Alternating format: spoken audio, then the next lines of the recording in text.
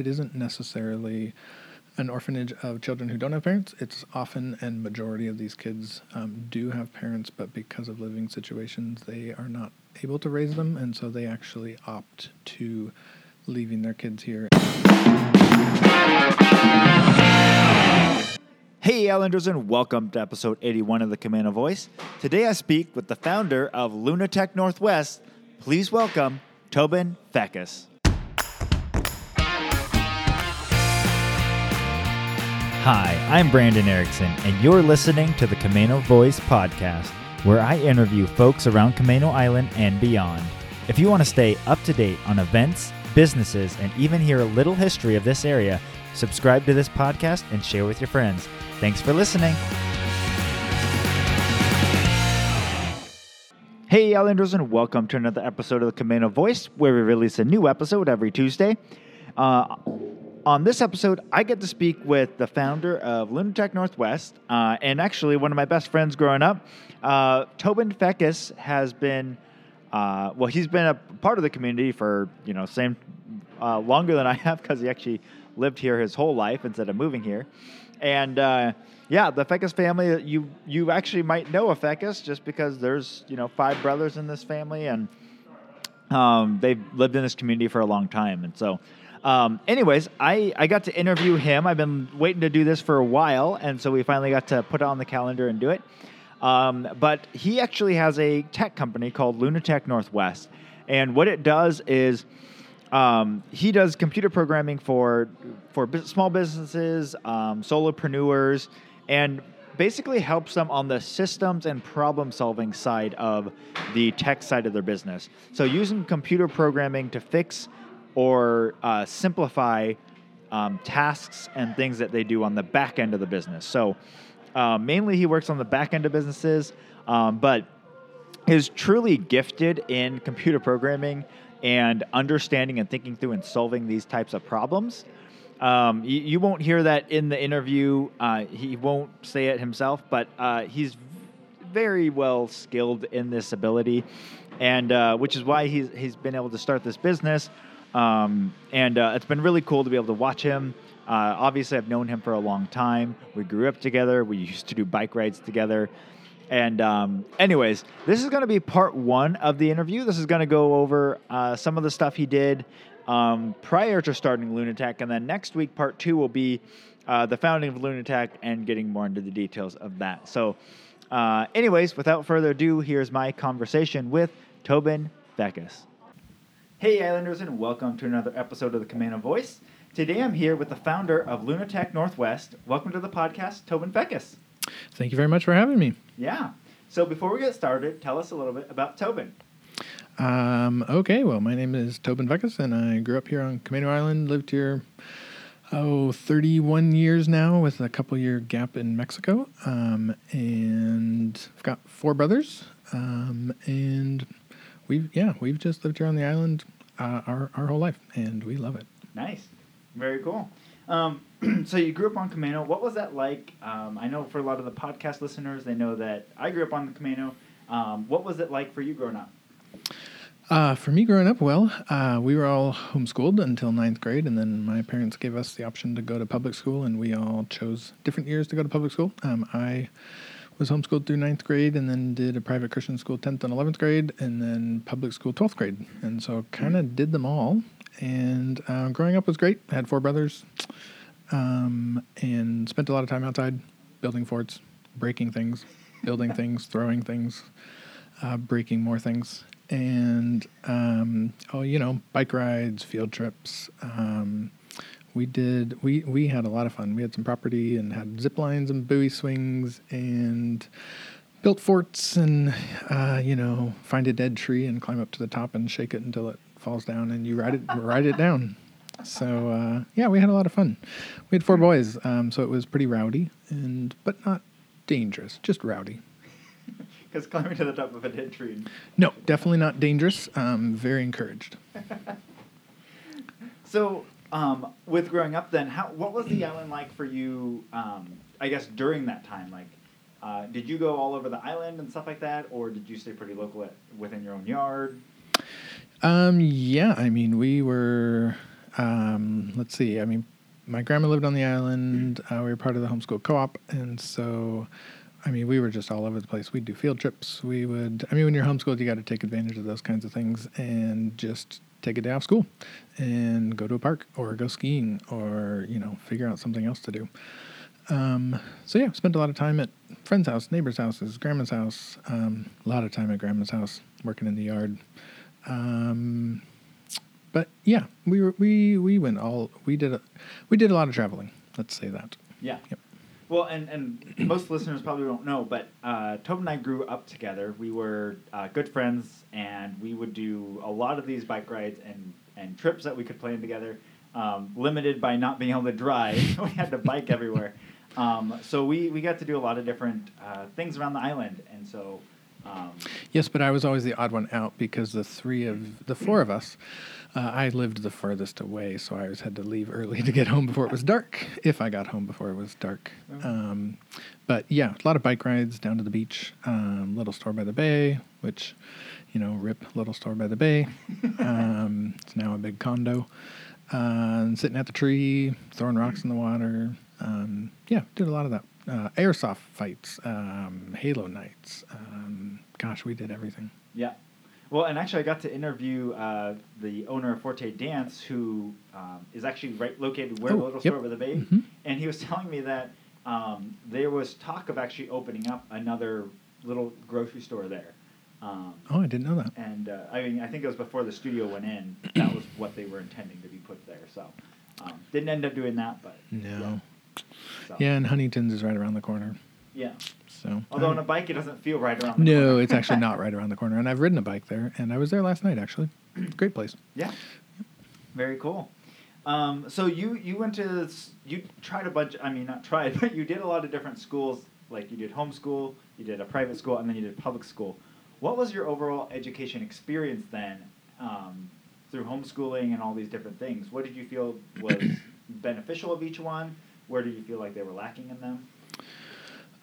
I like to say, I guess I should say right off the bat, I'm very different. I just do things differently. I learn differently. I would, homeschooling, I would sit in the living room and do my school upside down in a chair, or I'd walk around in circles or walk outside. I learn. My mom says I'm a kinetic learner. I learn by doing and moving. The biggest thing I remember about homeschooling was that my mom taught me how to learn, and I don't look back at homeschooling and think, I just learned this specific thing or learned even a subject. I just think that my mom did a really good job of teaching me how to learn so that wherever it is that I went, I would just learn whatever I needed to. Tinker, break things down, fix things sometimes, mostly break things down. So I really enjoyed homeschooling. It was different and accommodated my learning style. Mm-hmm. Whereas I did, because I went to public school my senior year, I learned how much different it was and how focused it was on quantity over quality and memorization. And I don't know that I learned a lot. It was very structured, and I don't learn very well in a structured environment. So that was really, it was fun because it was fun in the sense that because I was homeschooled, I wasn't going to public school as a public schooler. I was going to public school as a homeschooler, which meant I had 6 periods. I was full-time, but they were all electives. So It didn't matter what my grades were. My grades were fine, but it didn't matter, so it was a lot less pressure, I guess. Yeah. And yeah, I loved the time there. It was very fun more because I had a bunch of friends, not because I felt like I was getting a phenomenal education. And then in between, I went to a private Christian school here in Stanwood. You and I both went there. Mm-hmm. And I did enjoy that. I was kind of a happy medium. It was more structured than homeschool, but still gave a lot of leeway to learn in my style because we'd go once or twice a week and do it on our own at home on the other days. Yeah. So I look back on it very fondly. I like that I got to experience each of them and kind of figure out how it is that I learn the best. Yeah. Yeah, and do you feel like had you started with public school that it would have been really difficult for you to in that environment? Yeah, I would have been the problem child that wouldn't sit in his chair. Or I'd sit in somebody else's chair and just make a ruckus. Yeah. I think I do things differently, and that doesn't work so well. In The public setting, school, yeah. Public school setting? No, I mean, I don't want to bash one over the other. They're all great, and they have strengths and weaknesses. And for my personality and upbringing and learning style, homeschool worked really well for me. Mm-hmm. Well, and I think one of the things, I've got 4 kids, and so watching Brittany and talking with her and hearing all of the work and involvement there is in homeschooling has brought in a whole new found respect for my mom, who had to learn a lot of this stuff on her own. She didn't grow up in a homeschooling community. She didn't have even an example of this. Mm-hmm. And yet she did that for her kids, and I'm just blown away that my mom was able to figure all of this out on the fly, because my wife, who did have a lot of that, still, like, there's just so much work to do in homeschooling. Yeah, I was actually just talking about this last night. Like, our moms don't necessarily get married or go to school to become a homeschool mom. Like, my mom has a degree, and she went to school to be a nurse, and so she's a nurse. But because you're a nurse doesn't necessarily make you a good teacher, but she is a good teacher, and she had to learn how to do that outside of her job and outside of her marriage and outside of her house and, all the other responsibilities. She was still a phenomenal teacher for rowdy, sometimes reckless young boys that break things around the house. Yeah. Yeah. So. Very cool. So then you graduate high school. Where did you go after that? After that, I went on a short-term mission trip, like 10 days, down to an orphanage in Mexico. My senior year, December, week before Christmas, and that would have been 2007, I guess. And I had every desire and dream in the world to not only leave my parents' house, as most seniors do, wanted to move out and go to college and play soccer on some sort of scholarship and do computer programming or some sort of computery type thing. Well, I didn't really know about the difference between software and hardware at the time. I just knew that I was good at tinkering with things. Mm-hmm. So it's memorable to me because I had to have a huge English project done second week of January of 2008. We got it at the beginning of the school year, and it was to go around to 3 different universities and do entrance exams and fill out their essays and applications and tour the campus. And so I still have that booklet of all this work I did to figure out which college I wanted to go to. And I'd done that kind of October, November, December. And then I went on this mission trip to Mexico and came back and just... I don't have a good word to use or a good way to say it. I just didn't want to go to college anymore. And I was surprised because that was all I ever wanted to do. I wanted to go to college and live that, have that memorable experience and play soccer. And, I got back from that trip and I didn't want to anymore. And so... it was kind of weird. The last half of my senior year, everybody around me is talking about college and where they're going, what they're going to do, and, all the struggles with figuring out how to, what college you're going to get into, and, I got into 3, and how are you going to choose which to go to, and all the finances. And I remember sitting in my civics class towards the end of the year, and the teacher asked everybody who was applied for or accepted into college or had picked a college to raise their hand. And I remember being the only one that didn't raise his hand. And that was very odd. And I like I said, I do things differently, and that was very different. And, then I get all the questions of, why aren't you going to college? And why are you going to Mexico? And all that stuff. So I kind of had a very relaxing end of my senior year because I didn't have to worry about any of this stuff like my GPA or my SAT scores, or it was kind of nice. Yeah. I graduated in June and applied to go down and live at this orphanage called FFHM. It's on the Baja Peninsula in Mexico. So yeah, I applied there and didn't hear back till the end of September and left the second week of October 2008. So lived there for, well, I applied for 6 months and then the 6 months came up and I applied for another 6 months and then that 1 year came up and then applied for another year. And so ended up staying down there 2 years. Okay. Nice. So going back just a little bit then, was there anything that on that trip in that December that that you remember as being something that made you shift your mind in not going to college?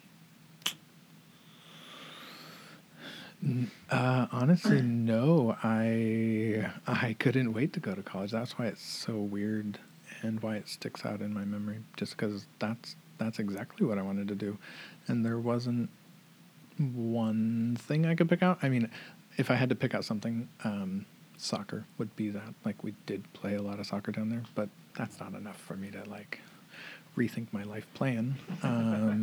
But I don't know, it's just the environment. It was being able to serve and being able to play soccer and just the relationships from that week. Yeah, I don't know. I can chalk it up to being a God thing or just a change of heart, I guess. I don't know. I knew that I had this desire to go to college, and I came back from that and didn't. It just dried up. Yeah. So then when you started at FFHM, what were you doing down there when you first got down there? What was that like? Yeah, that was, I mean, we can kind of go into a little Camino Island-y stuff there. When you live on Camino Island, you tend to know everybody and everybody knows you. And when you have 4 brothers and you're right in the middle of that, they kind of go before you and your last name is very well known, especially if it's a unique last name. And so, and then your parents are very involved in the community. And my dad's been involved in the church and my mom's been involved just, at Warm Beach. And people start to know your last name. And I always was known by who my brothers were. It's like, oh, you're Derek's brother, you're Colin's brother, you're Trevor's brother. It's never like you're Tobin. It's like you're somebody else's brother. Or your parents' kid. And so that sticks out to me because when I went to Mexico, it was the first time I was somewhere where nobody knew me. And they didn't know who I was or what my last name was. And they didn't know, whether we were musical or athletic or whatever it was. So it was weird. It was like, oh, you guys have no idea who I am, and you kind of get to rebuild who you are. And it was weird. I mean, not rebuild like in a bad way, but like you have to start over and let people get to know you. And you have to learn how to be in relationship with people you didn't know before and know nothing about you. And that involves asking a lot of questions. Yeah. But to answer your specific question, when I did get down there, it was kind of funny. I showed up Monday morning for work. I mean, it's all volunteer, but you all work 5 days a week. It's very, very, very structured, down to the minute. But so we do devotions in the morning from 8 to 9, and then 9 you show up with all the department heads, and I was the new guy that week. I should clarify, it's not an orphanage like a hole-in-the-wall orphanage that we think of. It's 150 full-time staff. It's got a Bible school, the church for the community, the fire station for the community, a food kitchen, a medical clinic, a daycare, school for 1st through 6th graders. It's a big, big operation. Wow. So Monday morning I showed up with the department heads, and we met on this little bridge thing on campus, and the guy who was kind of in charge of all the operations there, he kind of went around to each department head and said, "Hey, do you need Tobin? Nope. Okay. Do you need Tobin? Nope. Okay. Do you need Tobin? Nope. Okay." And then we got to the maintenance guy, and he's very quiet. He's actually from Washington. And so he's like, "Hey, Rich, do you need Tobin?" He's just kind of shrugged his shoulders and said, "I guess." So that's how I got into the maintenance department.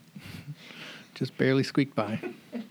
Nothing like being needed, huh? Yeah. So I did the garbage run 3 days a week, Monday, Wednesday, Friday. We would take this huge trailer around campus and load up, 30 or 40 of those 50-gallon big blue drums that were used for garbage. And in classic Mexico style, we'd take them out to a hole in the ground and dump it in there. And then every few months, they'd light it on fire and bury it, and then we do it over again. And is that right or cool? No, not really, but it's not our country. So that's how it's done. Yeah. So actually going back just a little bit then, what you were saying about kind of redefining yourself, that actually reminds me a lot of when Brittany and I started dating, and then when we got married, when we were over here, if I was around her friends or her family, it was, oh, you're Brittany's boyfriend, or you're Brittany's husband, and then the reverse of that if she was on Camano Island. And when we moved over to Pullman, it was very similar. People started being like, oh, Brandon or Brittany, oh, your names even go together. And we didn't even put that together and all of that stuff because no one ever recognized us as Brandon and Brittany. It was right. Brandon with Brittany or Brittany with Brandon.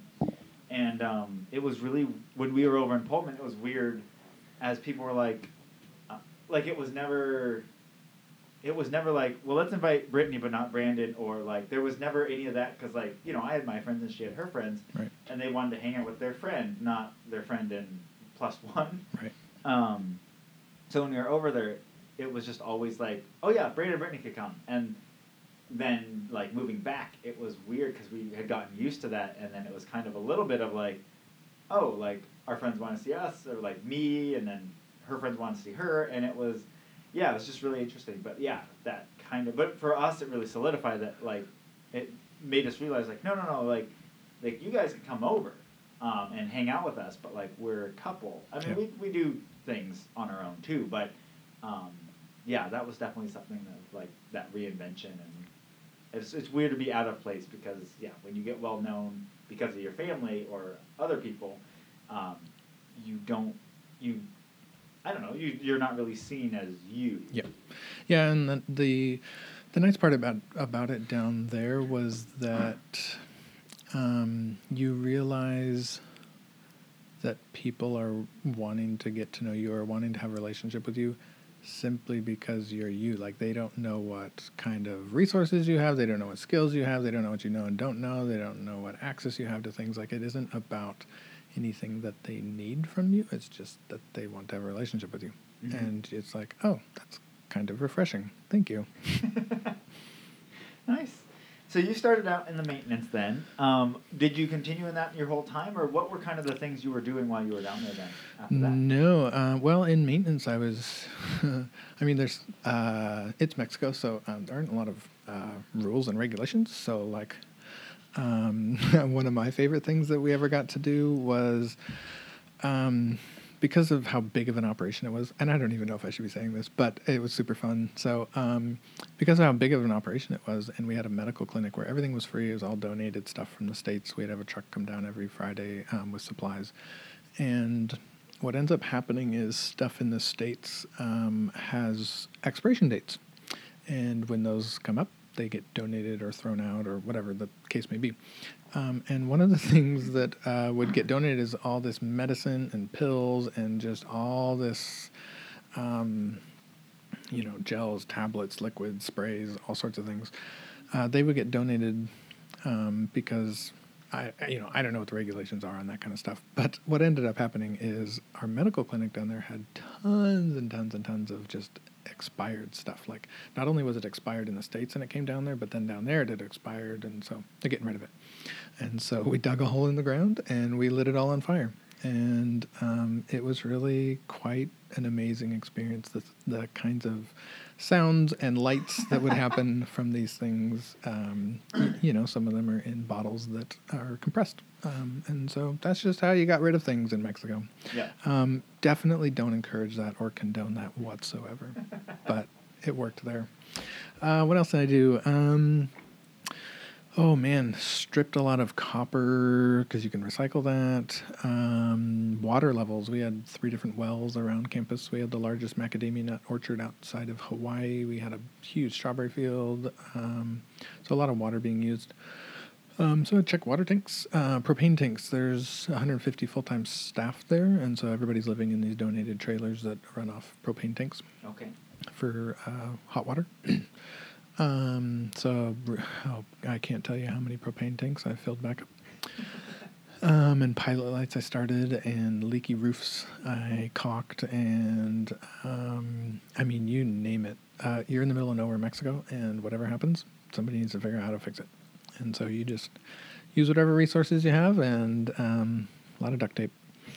So I did that. Prior to this, were you very handy, like up here? I like figuring things out. I like breaking things down and building them back up better. Or sometimes with a few less screws because I don't know where they go. But I mean, I like to tinker. My dad is super handy. He can do anything. And I probably picked up some of that from him. But I wouldn't have said I was handyman type. I was like techie, and I like doing the technical side of the handy things, not necessarily like I wasn't building forts or doing construction projects. Yeah. So it's actually really good for me. Learned a lot about welding and plumbing, and oh gosh, the toilets that we had to unclog, and ran a ton of cabling and Ethernet and hooking the whole campus up to different networks. We had 4 different internet networks that came in, and doing all the routing and switching and filtering. That was all incredibly fun. So yeah, I did maintenance for the first year, or I don't know, like 8 months. 5 days a week, and then my second year, I was able to get into the computer department. And I know what you're thinking. You're in Mexico at an orphanage. Why is there a computer department?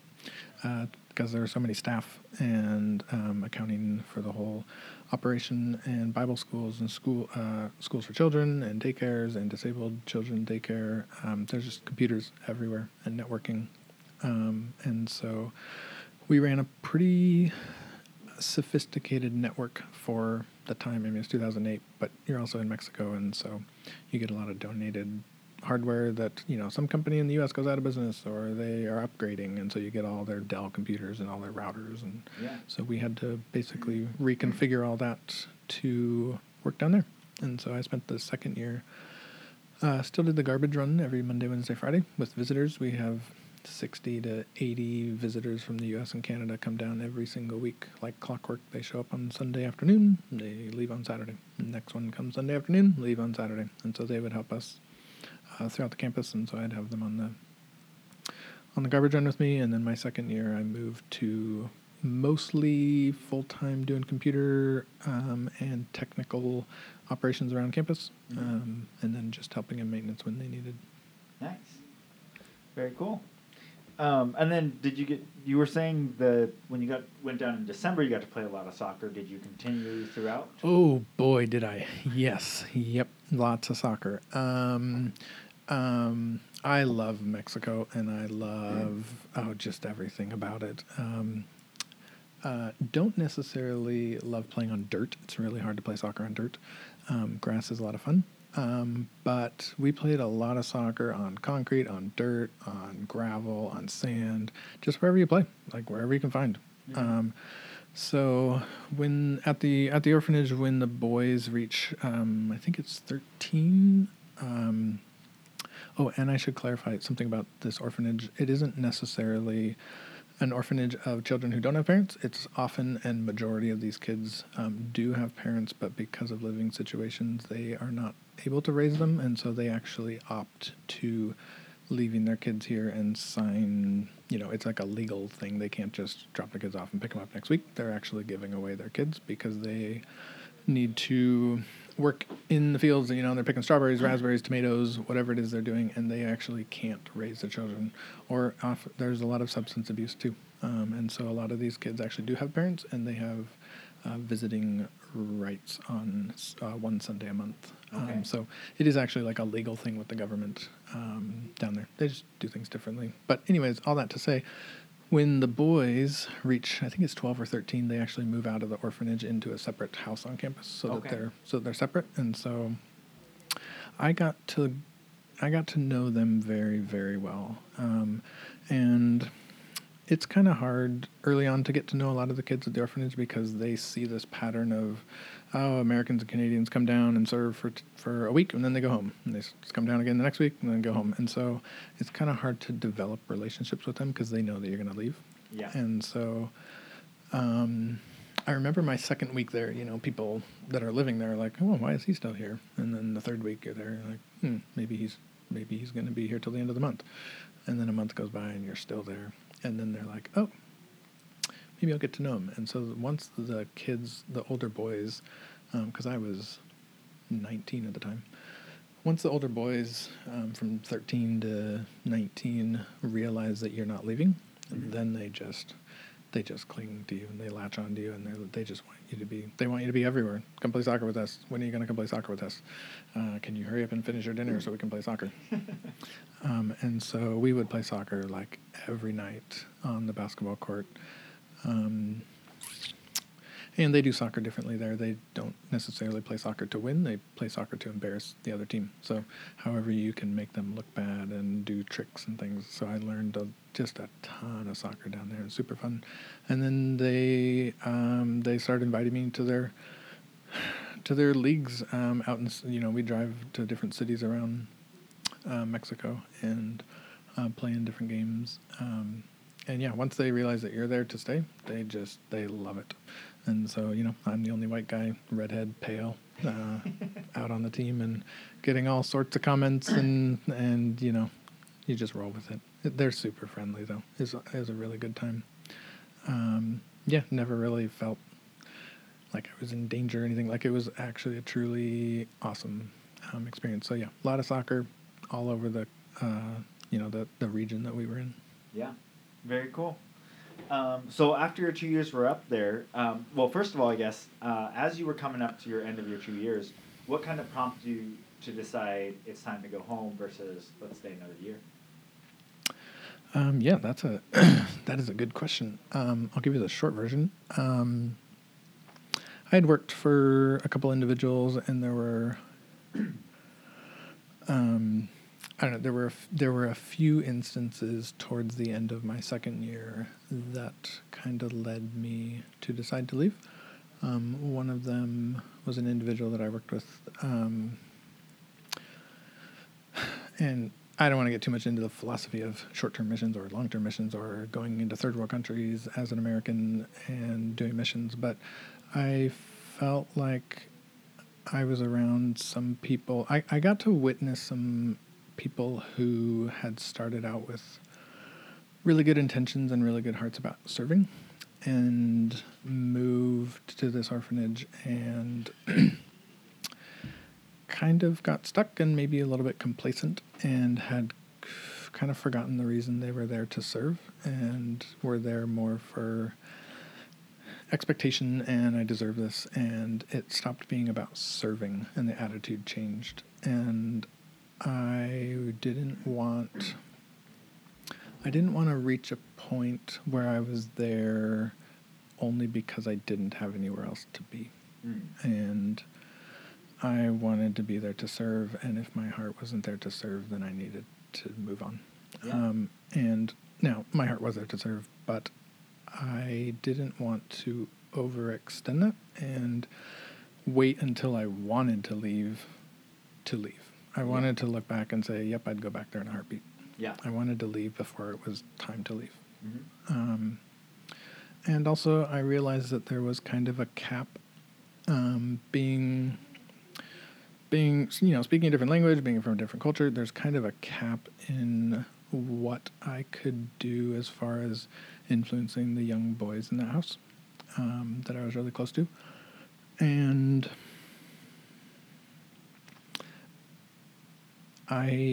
because of realizing that there was a cap that I could be a part of their lives, I realized that the cap was far higher here back in my own community.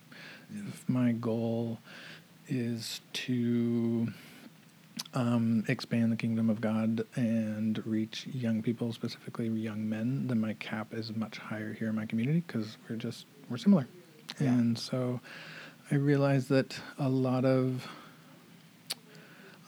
Americans or Westerners go into these other countries wanting to fix things and change things, and you go down there and realize that it's not broken, it's just different, and that I could be far more influential here in my own community to young men than going 3,000 miles away. Yeah. And so the cap here is far higher.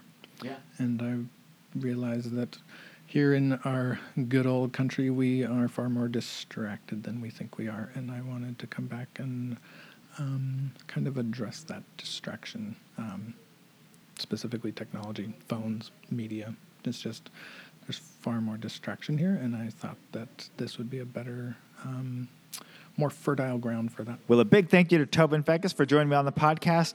And thank you guys for listening. Remember, come back next week for part 2 of this episode with Tobin Fekkes.